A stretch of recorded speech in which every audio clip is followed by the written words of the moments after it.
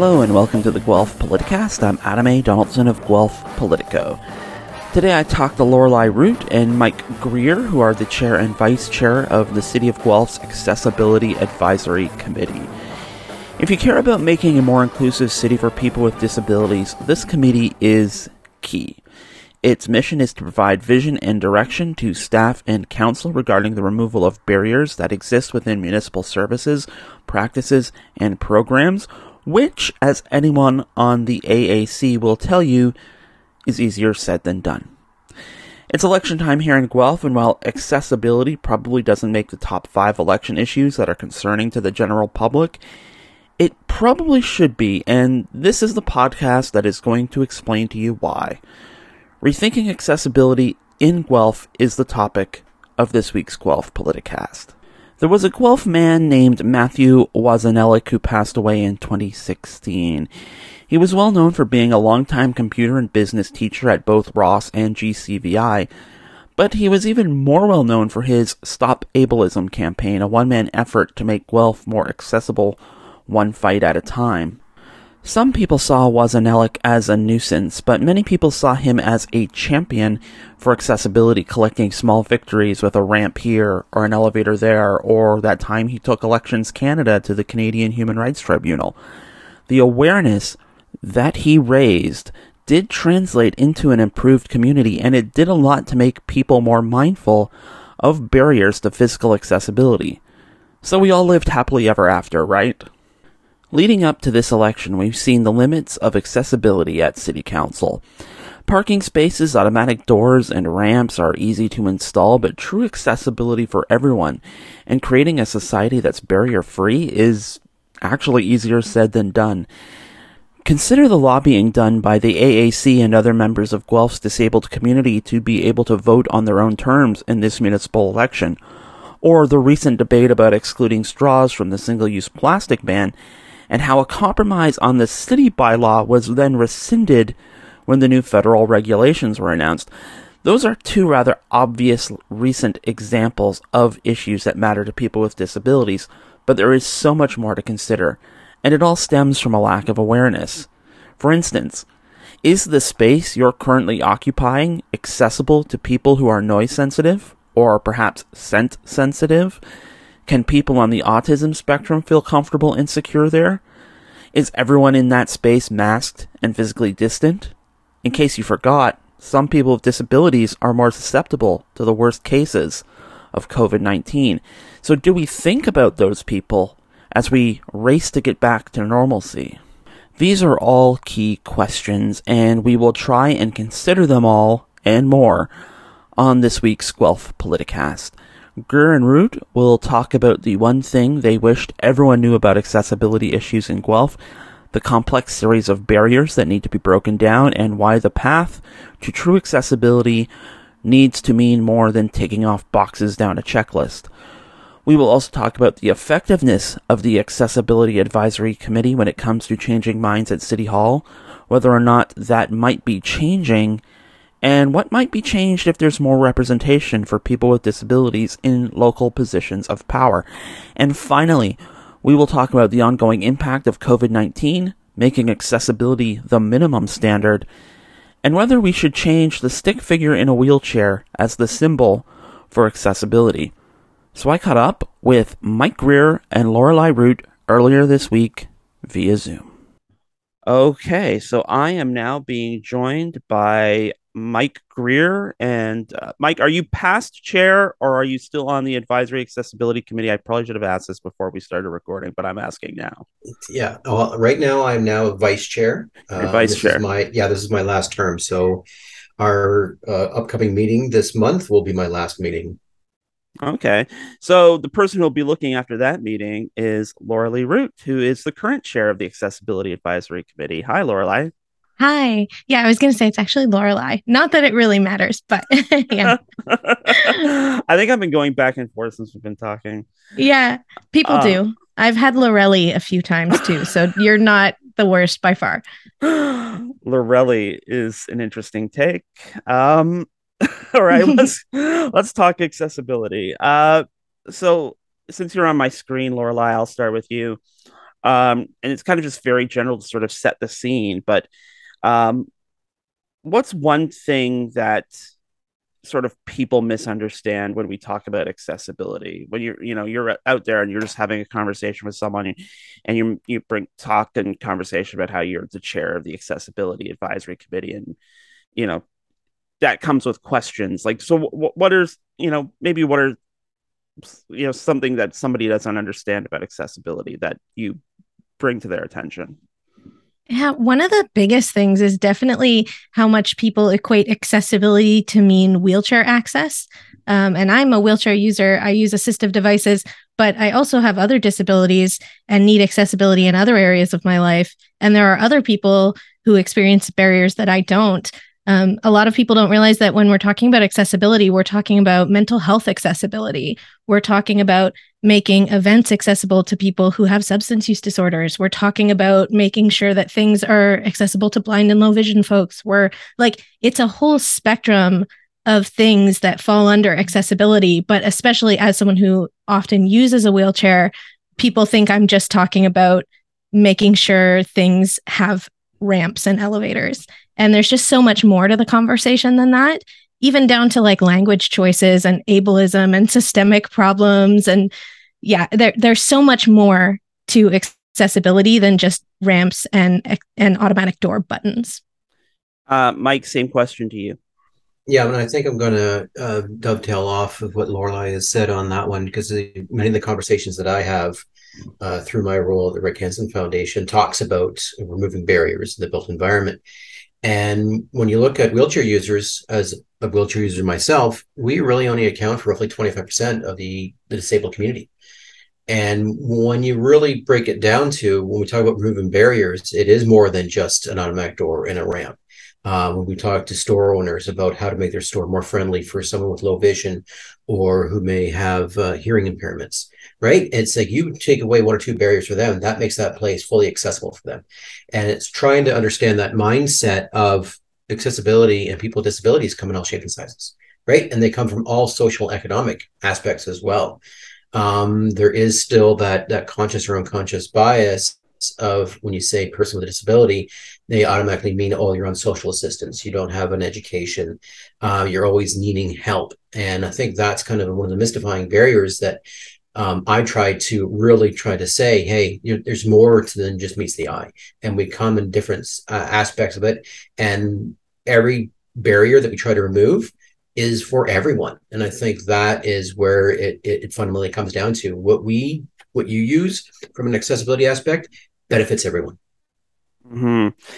And just to lift off something you said to me in one of our conversations, Mike, that there's just kind of two modes when we're talking about how we approach people with disabilities, where they're either sort of put on a pedestal as like supreme examples of I guess fortitude and leadership, or we kind of hit the pity mode. There are these kind of two extremes when we're talking about people with disabilities. Agreed. And you kind of see that one, especially, as much as I really, as an adaptive athlete myself and the stuff that I do, but when it comes around Olympic time, especially the Paralympics, it is that tooting of the horn of these great athletes, and they're put on these pedestals of almost demigod status in terms of, this is a disabled person. Look at all the barriers that they've removed to get to this high level. But there is so many majority that are in the middle. And I think that's where it's such a diverse understanding of diverse group of individuals. Mm-hmm. Lorelei, I'm going to go back to you because people will probably recognize your voice, your face from delegating to council, especially recently on the matter of access to plastic straws. What it struck me as, and there's been a lot of discussion throughout this past term of council about how much staff and council take away from advisory committees and how much influence maybe advisory committees have. But you came into that last meeting with a list of recommendations that you and the other committee members worked with staff to develop. And this comes especially after numerous conversations at council where it seems like the AAC has not been consulted before direction is given. So even in just this one example, is to your point of view, is there been an improvement in, that communication, that back and forth? Yeah, I definitely came away from that delegation in particular feeling very I was honestly surprised. I think I passed on 5 recommendations from the AAC, and all 5 of them, one with a slight modification of rather than doing the thing, we're going to look into if the thing is possible, which really is very in line with the intention that the AAC had anyway. So I felt really good about that for sure. It is frustrating sometimes though, because people will often say, wow, the city of Guelph has an AAC. That's so cool. Like when they hear that I work on the Accessibility Advisory Committee, or that I'm doing work with the site plan people for Guelph or anything like that, people say that's so progressive that Guelph has an Accessibility Advisory Committee. But I think a lot of people don't realize that it's actually not. It's legislated that a city our size must have an Accessibility Advisory Committee. They don't have to implement anything that we advise. They have to hear us if we would like to talk to them about something, but they don't have to, and very, very, very frequently choose to not follow the recommendations of the AAC. And that usually comes down to things costing too much, not enough people wanting the thing, which we're a minority. So of course we're never going to have the majority numbers. And then also people thinking that accessibility features are like ugly or inconvenient. So very rarely do we see what we saw with the delegation on straws, where all of the recommendations were passed along. And I was very happy about that, but would like to see it happen more for sure. Do you think that maybe a lot of the debate around using the assistance devices for voting, because I think, and maybe you have a different take, but there was a lot of regret about that maybe timing didn't work out, and if their time was more on council's side, that there might have been more willingness to make that leap. Is there a bit of, I guess we handed the AAC a loss last time, we're going to hand them a win this time? Maybe. Yeah. I think with the voting, I was really frustrated by that. And I think a lot of people who were involved in the conversation were frustrated by the we don't have enough time conversation, because I've been talking to the city about this since 2017. And we had been specifically bringing forward the recommendations that we had to the clerk's office for over a year, I believe, maybe just under a year or around a year at the time of the delegations, when we were told we don't have enough time now. And so I think I made that pretty clear in my delegations on the accessible voting options, that it was frustrating to work so hard for so long and then be told, oh, we don't have enough time. But I've been working for a year. So where did the time go? I'm confused. So yeah, that maybe it was. I think Councillor McKinnon brought forward a motion at a later time asking to reopen discussion on that topic, because he said he felt that they perhaps made an ableist decision without all of the information unintentionally. And unfortunately, council decided not to discuss it again at that time. But maybe next year, although maybe next year is what they told us at the last election. So right. I'm not really holding my breath. Right.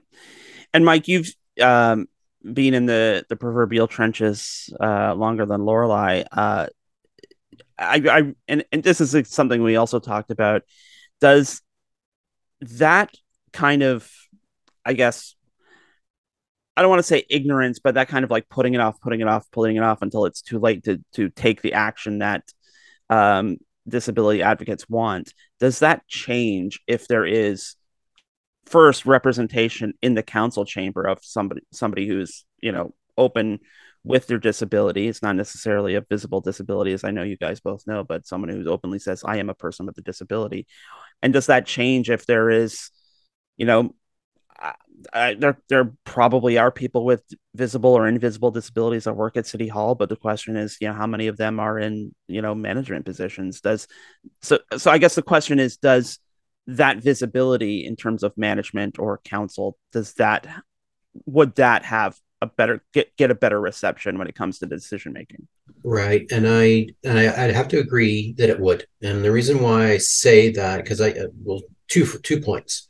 One, that I find that the city of Guelph is a very reserved political structure. They don't want to take any adverse risks. They're always very muted in how they do things. And they always look to other municipalities to say, all right, you're the leader. What are you doing? All right, let's take that and go for it that way. I've seen that time and time again, because that's one of the issues that we face, is they always come back to us and saying, well, we're looking for, what other municipalities are doing. We'll have to take what they're doing with it. And we're always saying, well, take the leadership. Be initiative, be inventive, and start doing things a little bit more creative to remove some of these barriers. And they're like, well, we need to see some studies. And the other thing is, you've got a committee of experts, right, from an accessibility perspective. That's your study right there. You've got us to give you feedback, to be that sounding board. And I think there is just an apprehension, but that also leads into a scenario that there's not enough internal communication and awareness.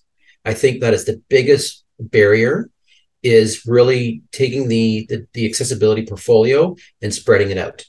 Because I, in my role at the foundation, Rick Hansen Foundation, is I talk to municipalities all across the country. And when you talk to municipalities that have got more than just one person who's got the accessibility coordinator, portfolio, and sometimes it's parks and management, or in wastewater. It's congratulations, here's accessibility. And they're going, I have no idea what I'm doing with this, right? Here's some mandates, and they're just doing the checklist, right? But when you get additional training, you get additional resources that come in and start building out a larger portfolio and plan and policy conversation, that then spurs adoption. And you're seeing it more and more in some municipalities. Unfortunately, not so much here in Ontario at the present time, but we're seeing it more and more in BC. Because they got a new accessibility law coming in. So I think this is a really big, important thing that the city really needs to look at accessibility and really have a conversation in all departments and all levels, because whatever they do really impacts everyone with a disability, either short-term or long-term, and it has repercussions to families, etc. So there's so many social aspects of it that it's all tied in. There are, of course, people at the City of Guelph whose job is diversity, equity, and inclusion. They're not necessarily tied to a specific department. Should, I guess, making people with disabilities part of that work, should that be the job of somebody like Sarah Saeed, or is this portfolio maybe big enough to have like an accessibility standards officer, or whatever title that person is given, but have somebody whose job it is to go into every city department to raise that awareness? I think it's a combination of both. And I've had conversations with Sarah, and she's looking to us as guidance to understand, what she needs to do in her role to make her very successful. Because we're seeing more and more organizations that are looking at it from a facility management and the EDI aspect, and they're merging together because they have to be blended, because they have to work in unison. So that's very key and important, but there also needs to be someone at a very high level management perspective that really makes those accessibility decisions in tow with the policies around equity and diversion and inclusion as well. Mm-hmm. Lorelei, I'm going to ask you to lend your tech savviness, because you do work in tech. And I'm sure you've made a note, as I've made a note. There's a lot of, shall we say, borderline Ludditism in the city. A lot of half of city council is not really active on social media. A lot of them don't have a real web presence, and these little things we discover. And perhaps you'll agree again, and correct me if I'm wrong, tech has made certain aspects to your daily routine as a person with disabilities easier, and that goes for a lot of people. So is just like the exception of tech, the acceptance of technology a barrier? Does having people who are a little more enlightened about technology in our city leadership help this issue? Yeah, it definitely does. I'm giggling a little bit because I remember back in 2017, I believe, the very first time that I delegated about this, because they were considering the first time I delegated about online voting and other electronic options for voting. They were considering removing online voting as an option, and we're talking that out. And some of the counselors were talking about things like, my nephew, my grandson told me that you can go on something called the deep web and you can hire someone to rig an election, and that you can, and they're talking about things that they are saying like, I don't understand this, but I'm afraid of it because I saw on Facebook or someone forwarded me an email, and I'm sitting there being like, I do understand this. I'm a digital accessibility specialist. I'm a full stack engineer. I fully understand what we are talking about. And it's difficult to make a case to people who don't understand it, but are afraid of it. So, and nobody came out and said straight up that they're afraid. And I'm not trying to accuse anyone of being like afraid of technology in general, but there is kind of that, if I don't understand it, how can I pass legislation on it? How can I create bylaws around it if I don't understand it? And in some ways that's fair, but I would really like people to either start to learn more or recognize that they need to look to people who do understand it and to other specialists in the industry when it comes to technology. And certainly making, just in general, our municipal government more accessible to not just folks with disabilities, but also, the younger crowd. Like, I don't think any of the counselors have TikTok.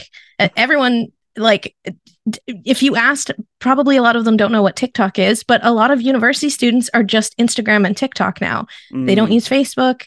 They don't use Twitter. I was told recently that Facebook is for very, very old people like me. And I'm like, I'm in my 30s.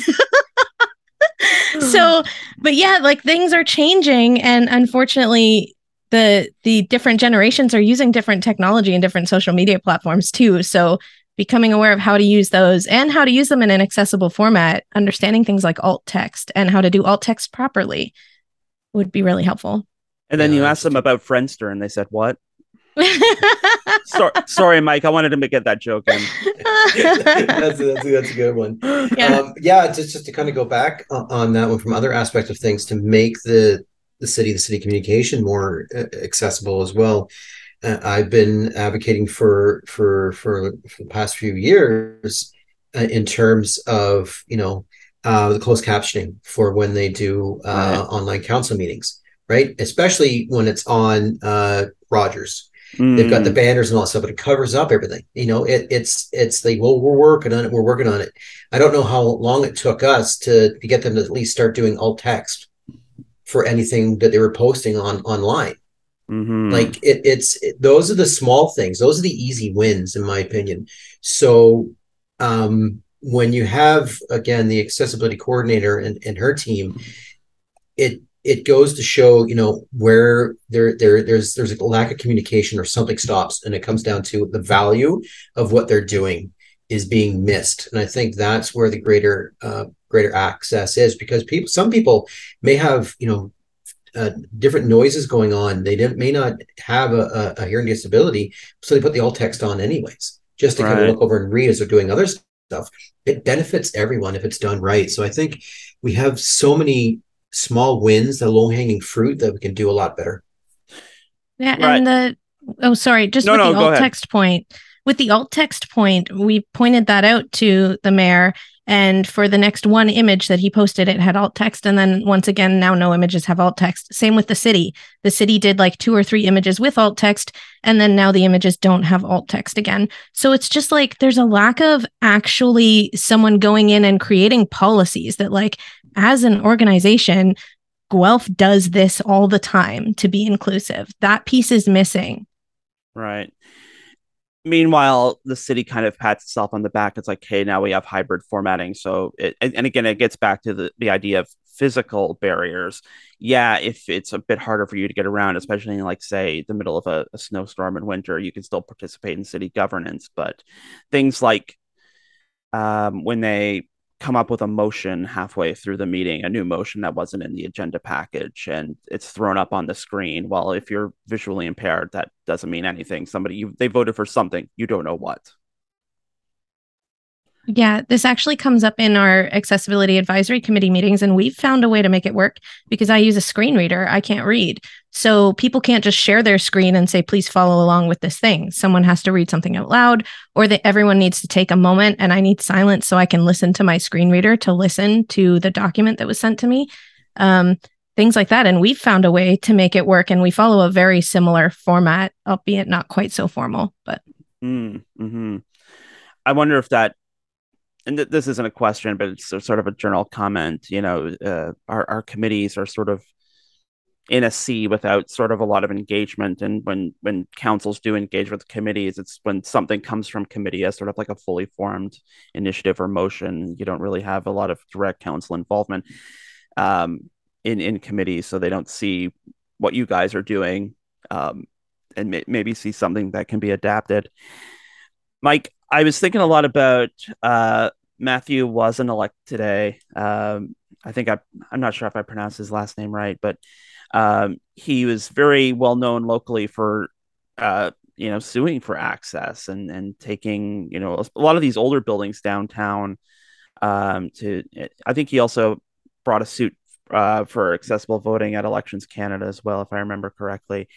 But it makes me wonder, and this isn't to say it's one or the other, but how much, I guess, do you think it would be better if, appreciating that there are a lot of old buildings in the middle of our town that were built before AODA standards, but is it a better use of time, do you think, to sort of look at the future and create better accessibility in the buildings we're building right now, or throwing that effort into making the buildings that were built 100 years ago more accessible by today's standards? I think you can do both. Okay. And I think you can do both in a very meaningful way, because again, it comes back to what are we looking at it from meaningful access for a person with a disability. And we fully understand mobility is most times the most cost prohibitive solution, because it's structural changes to make things more adaptable for anyone in a mobility device. It's always the bigger challenge.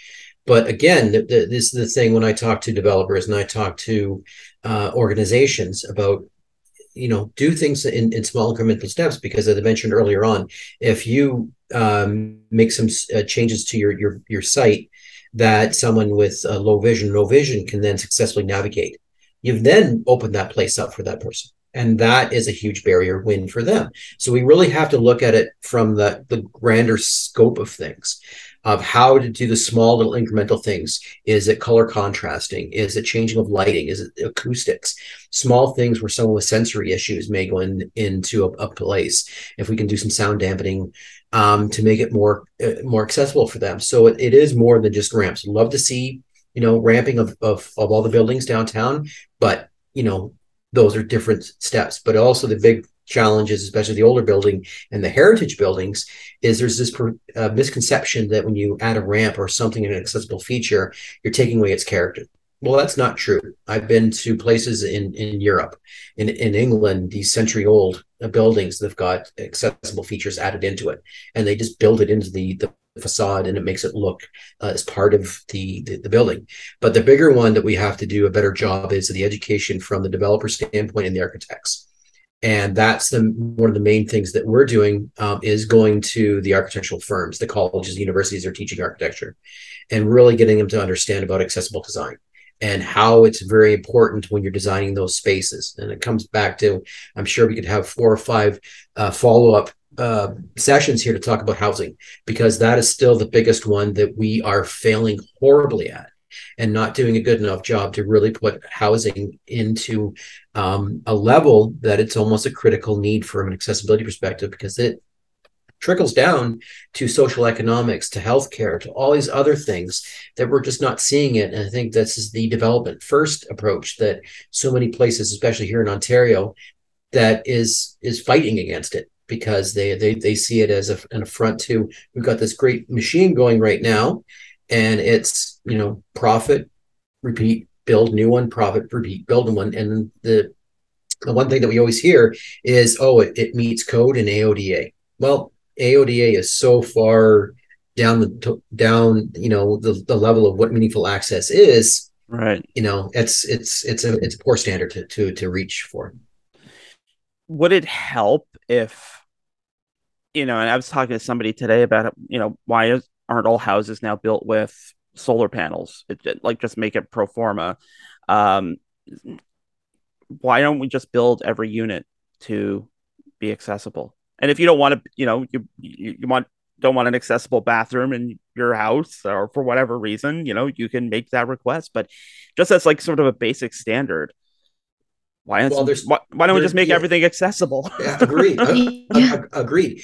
But there's two issues here, and the one issue is the word accessible, Right? And the community, or the developer community and the industry sees that as, well, nobody wants it. It's an accessibility. It's disabled. There's a small community there. Why are we even building for that perspective? The other standpoint is, and this is the thing that I always thought for when I was younger, is, okay, the baby boomers are going to make sure that all these houses are going to be accessible, because they're going to get older. They're the huge cohort. They got the economic engine to do it. But if you talk to many seniors, they'll never say that they're disabled. They'll never say they need a wheelchair or any other assisted devices. They're just old. They're aging. So it's a terminology. So I tell some developers, reshift how you're communicating, and guaranteed, you build it, they will come, and they will come in droves. And you're right to the point. It's got to be all across the board, because we can't, like, you can have 10% of a building that has accessible units, but you're not guaranteed that those units are going to be filled by someone with a disability. Right. Because it just seems to me, when you attend as many planning meetings as I do, and you have, one of the counselors say, well, how many accessible units are going to be in this apartment? And the developer's like, I don't know, 2, or, maybe they just don't know at all. It just seems like, well, wouldn't it just make our lives easier if all units were accessible? And and maybe this just maybe my like ableist point of view, but I guess I don't know. That wasn't a question. That's a good point, because honestly, people come to my house, and most of the time, people don't realize I have an accessible bathroom when they tell me, I really like your bathroom. You have such a big bathroom. I'm like, yeah, my bathroom is big because I need a turn radius for my wheelchair. Right. Oh, wow, your mirror is really cool. You can tilt it downward. It has these like hinges. You can tilt it off the wall and push it back so you can see your whole outfit all the way to the ground. And I'm like, yeah, that's just because when I'm in my wheelchair, I can't see in the mirror if I don't tilt it. It's accessible. Oh, you have so much space under your counters. Yeah, so that I can pull up to my counter with a wheelchair. People don't often realize that I even live in an accessible unit, aside from the fact that I have an automatic door opener on my front door. But then, yeah, I've been trying to move for, 6 years now, and I cannot get my hands on an accessible unit. I'll finally find a place that I can live that has wheelchair access for me, and I'll make an application, and I'll be told, I'm sorry, someone else got that unit. And I'll often ask, were they disabled? And usually the answer is no, because it's not like they're holding these units for specifically disabled people either. Right. So I am stuck in this one unit that I would like to move into a bigger place, and I just really can't find one. Yeah, and I think the other challenge, and the other thing that I have conversations with, is from the the user perspective, because we can't build something today for understanding what the user is going to be tomorrow, because anyone can acquire a disability at any point in time in their life. So developers and builders really have to understand, it's like, you want to build that 30 something development, with 30 steps to each of the units, because it's the young lifestyle community. But in 10, 15 years, things completely can change. And then the other aspect is, if as you age in place, you love your community, you want to stay in your community, but you're being forced out of it because your living conditions are not meeting your needs and requirements. And that's the thing that I'm challenged here in my 2-story house, and it's something that I'm like in Lorelai's scenario. Fundamentally, trying to find something that's going to meet my needs as I continue to age is really hard, if not impossible. I don't know why Lorelai wants to move when she has such a big bathroom. Joking aside, Mike gets at something, Lorelei. It's things change. Things change pretty rapidly. We've seen that in the last couple of years. How has COVID impacted people with disabilities? Just sort of generally speaking, I'm thinking a lot about the times I'm the only person on the bus with a mask, or I'm the only person in the store with a mask, and there are a lot of people with disabilities who have health issues that make them especially susceptible to something like COVID-19, and it feels like those people have been sort of left in the rear view as all of us get back to normal, as it were. Yeah. It's been hard. I'm not going to lie. It's been it's been more challenging than I ever thought I would face a social problem in my life. I think I worded that weirdly. It's been a more difficult social problem than I ever imagined I would face. Specifically, just coming to terms with the amount of people who kind of don't care if I die. Like, that sounds very dramatic, but at the very beginning of the pandemic, I had to get used to people walking around reassuring one another that they would be okay because it's only people like me who were going to die. Don't worry, it's just going to be like a cold for most of us. Most of us will be fine. It's just elderly and like immunocompromised people who are going to die from this. And I had to get used to the fact that people were using my potential death to make themselves feel better. And that goes into what Mike was saying earlier.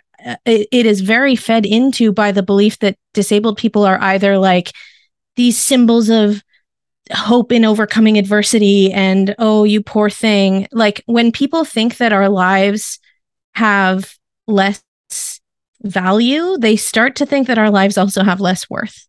And that comes into play with things like COVID. It comes into play in other areas of legislation with triaging, when people are deciding who gets a ventilator and there's someone else who maybe doesn't have multiple sclerosis, and multiple sclerosis doesn't affect the length of my life. It just is degenerative and affects arguably some of the quality of my life.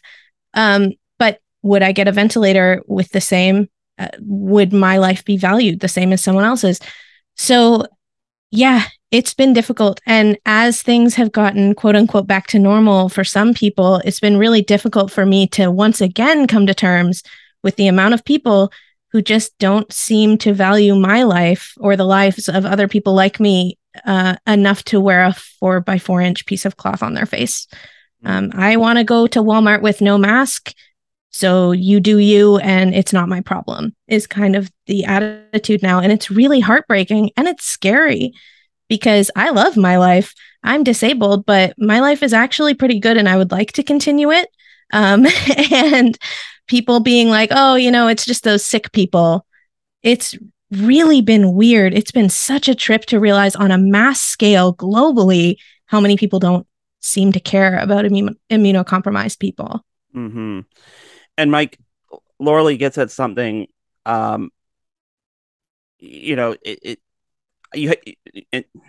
sorry, I'm full of thoughts right now. But when you say like people are using your potential death as a way to bolster themselves up, that's ableism.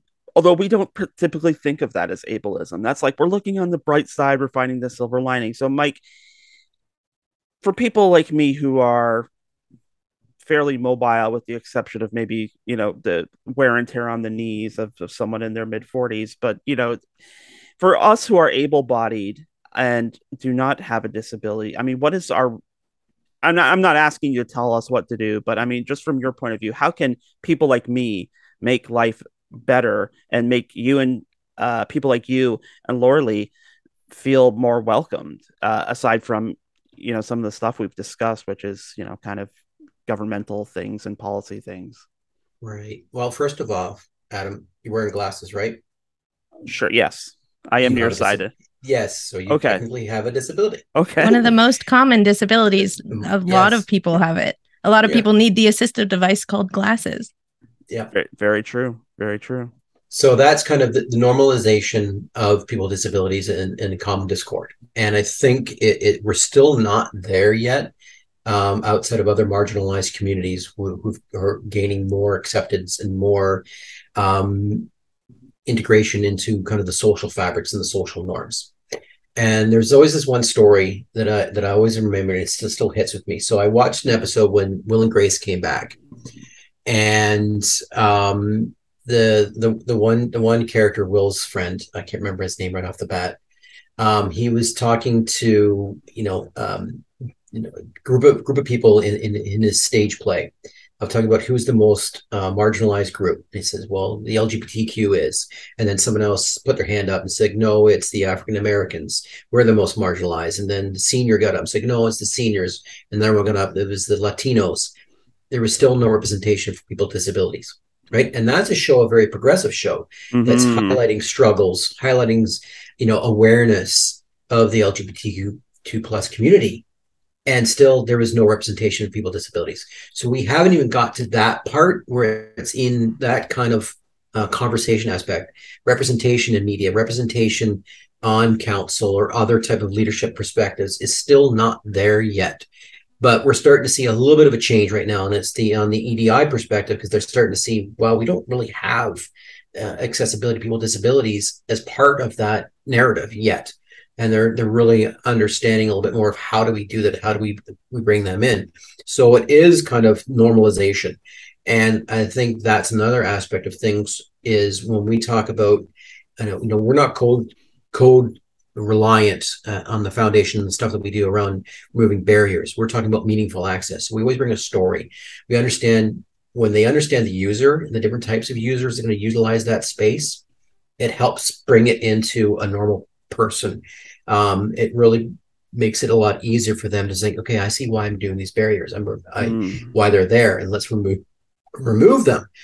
So we've got to bring that normal discord in there, and we've got to get rid of the Paralympian perspective or the things on news media when high school senior who Down syndrome scores a touchdown, right? That story is not for celebrating that person. That's to make you feel good, right? It's like, congratulations, I made you feel good. We're not talking about, okay, he's graduated, what's his life going to be like for the next 40 years? Right. We don't want to hear that. Right. So that's the thing. We have to have those sometimes uncomfortable conversations to really normalize it and bring it into the discord.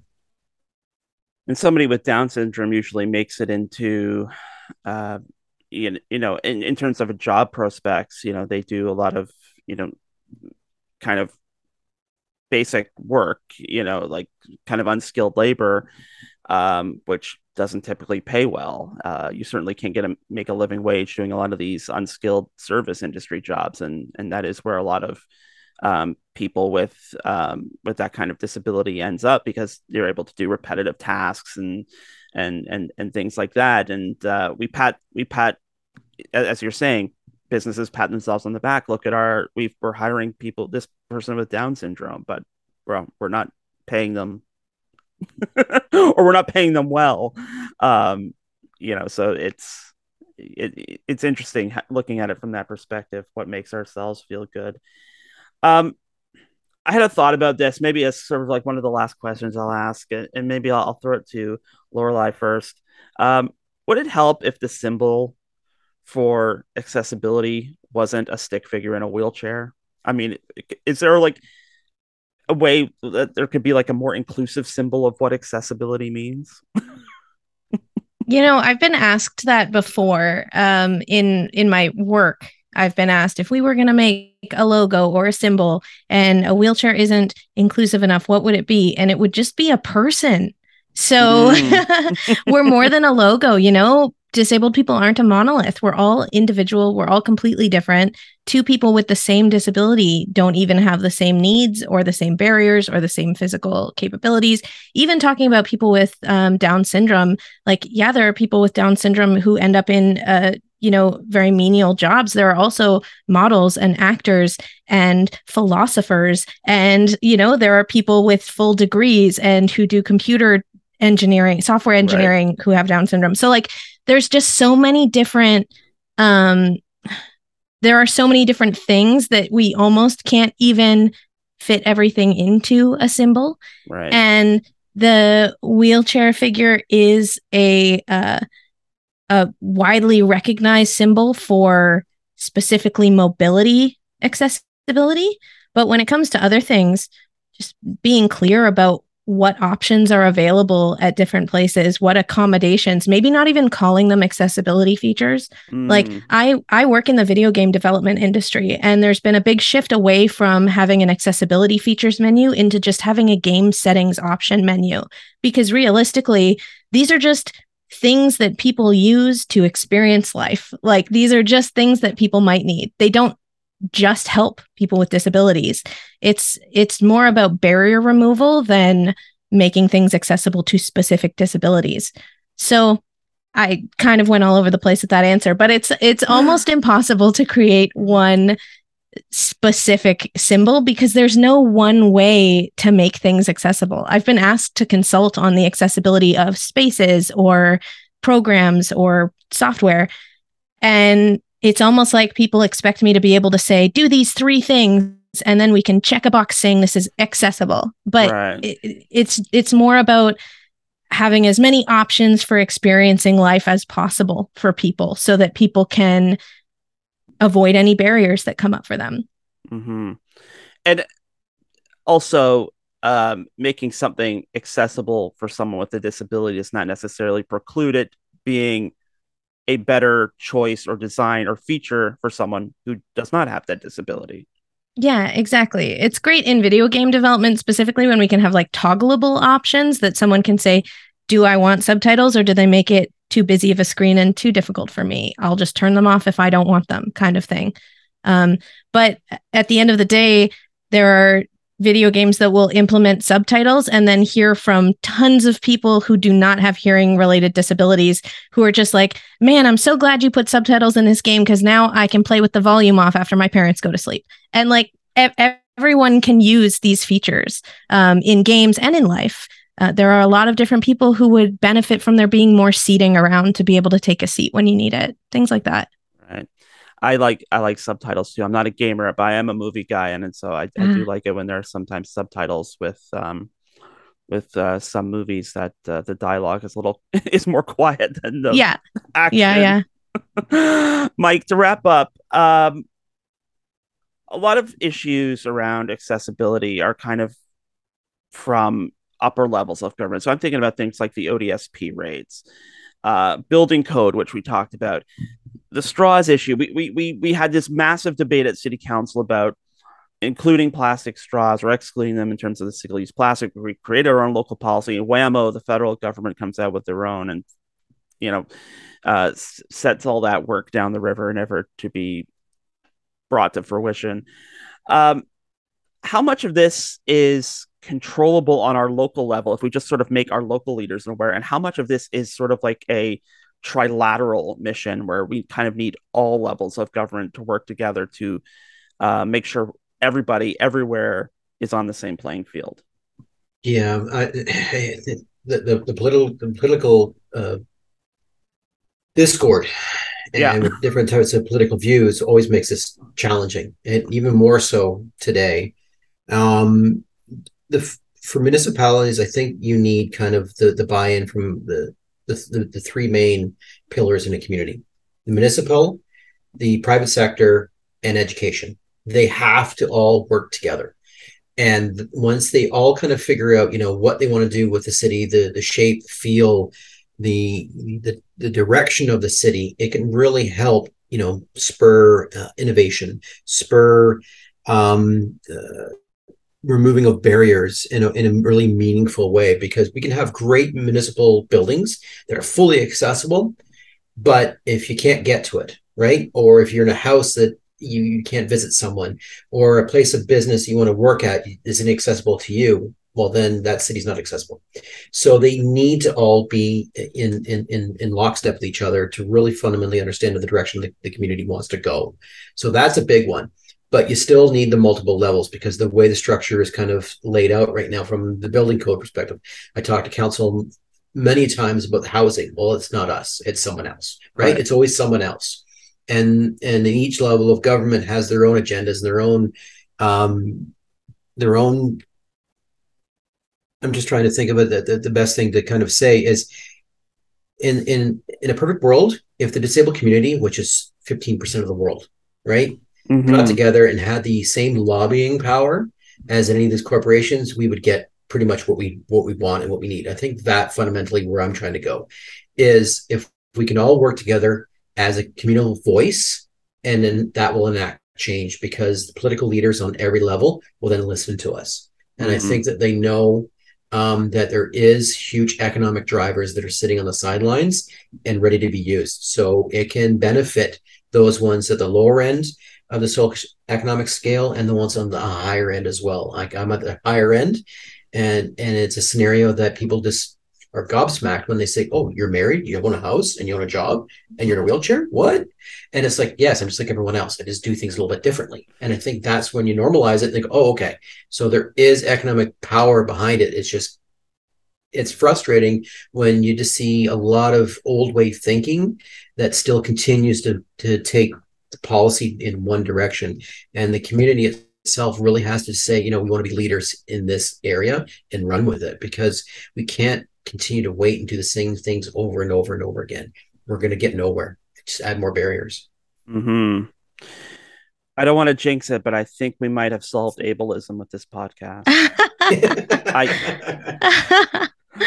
I feel like, sorry, just really quickly on your last question, Adam, I've noticed at council often the answer is, let's wait and see what the province does. Let's wait and see what the federal government does. So there is value in, different people being in charge of different parts of government. For sure, I understand that sometimes council's hands are tied, but municipal government has the ability to move so much faster than provincial, and provincial moves faster than federal. That's right. If we're going to wait for the federal government to make a change and then Guelph will mirror it, let's look at other municipalities instead. Let's look at the over 100 municipalities that have accessible voting options and follow them. Let's look at, there are so many municipalities in Ontario that we could learn from, or let's not be afraid to be the first to try something out and not have to wait for other levels of government. I'm sorry, I just had to throw that in there because it's one of my pet peeves.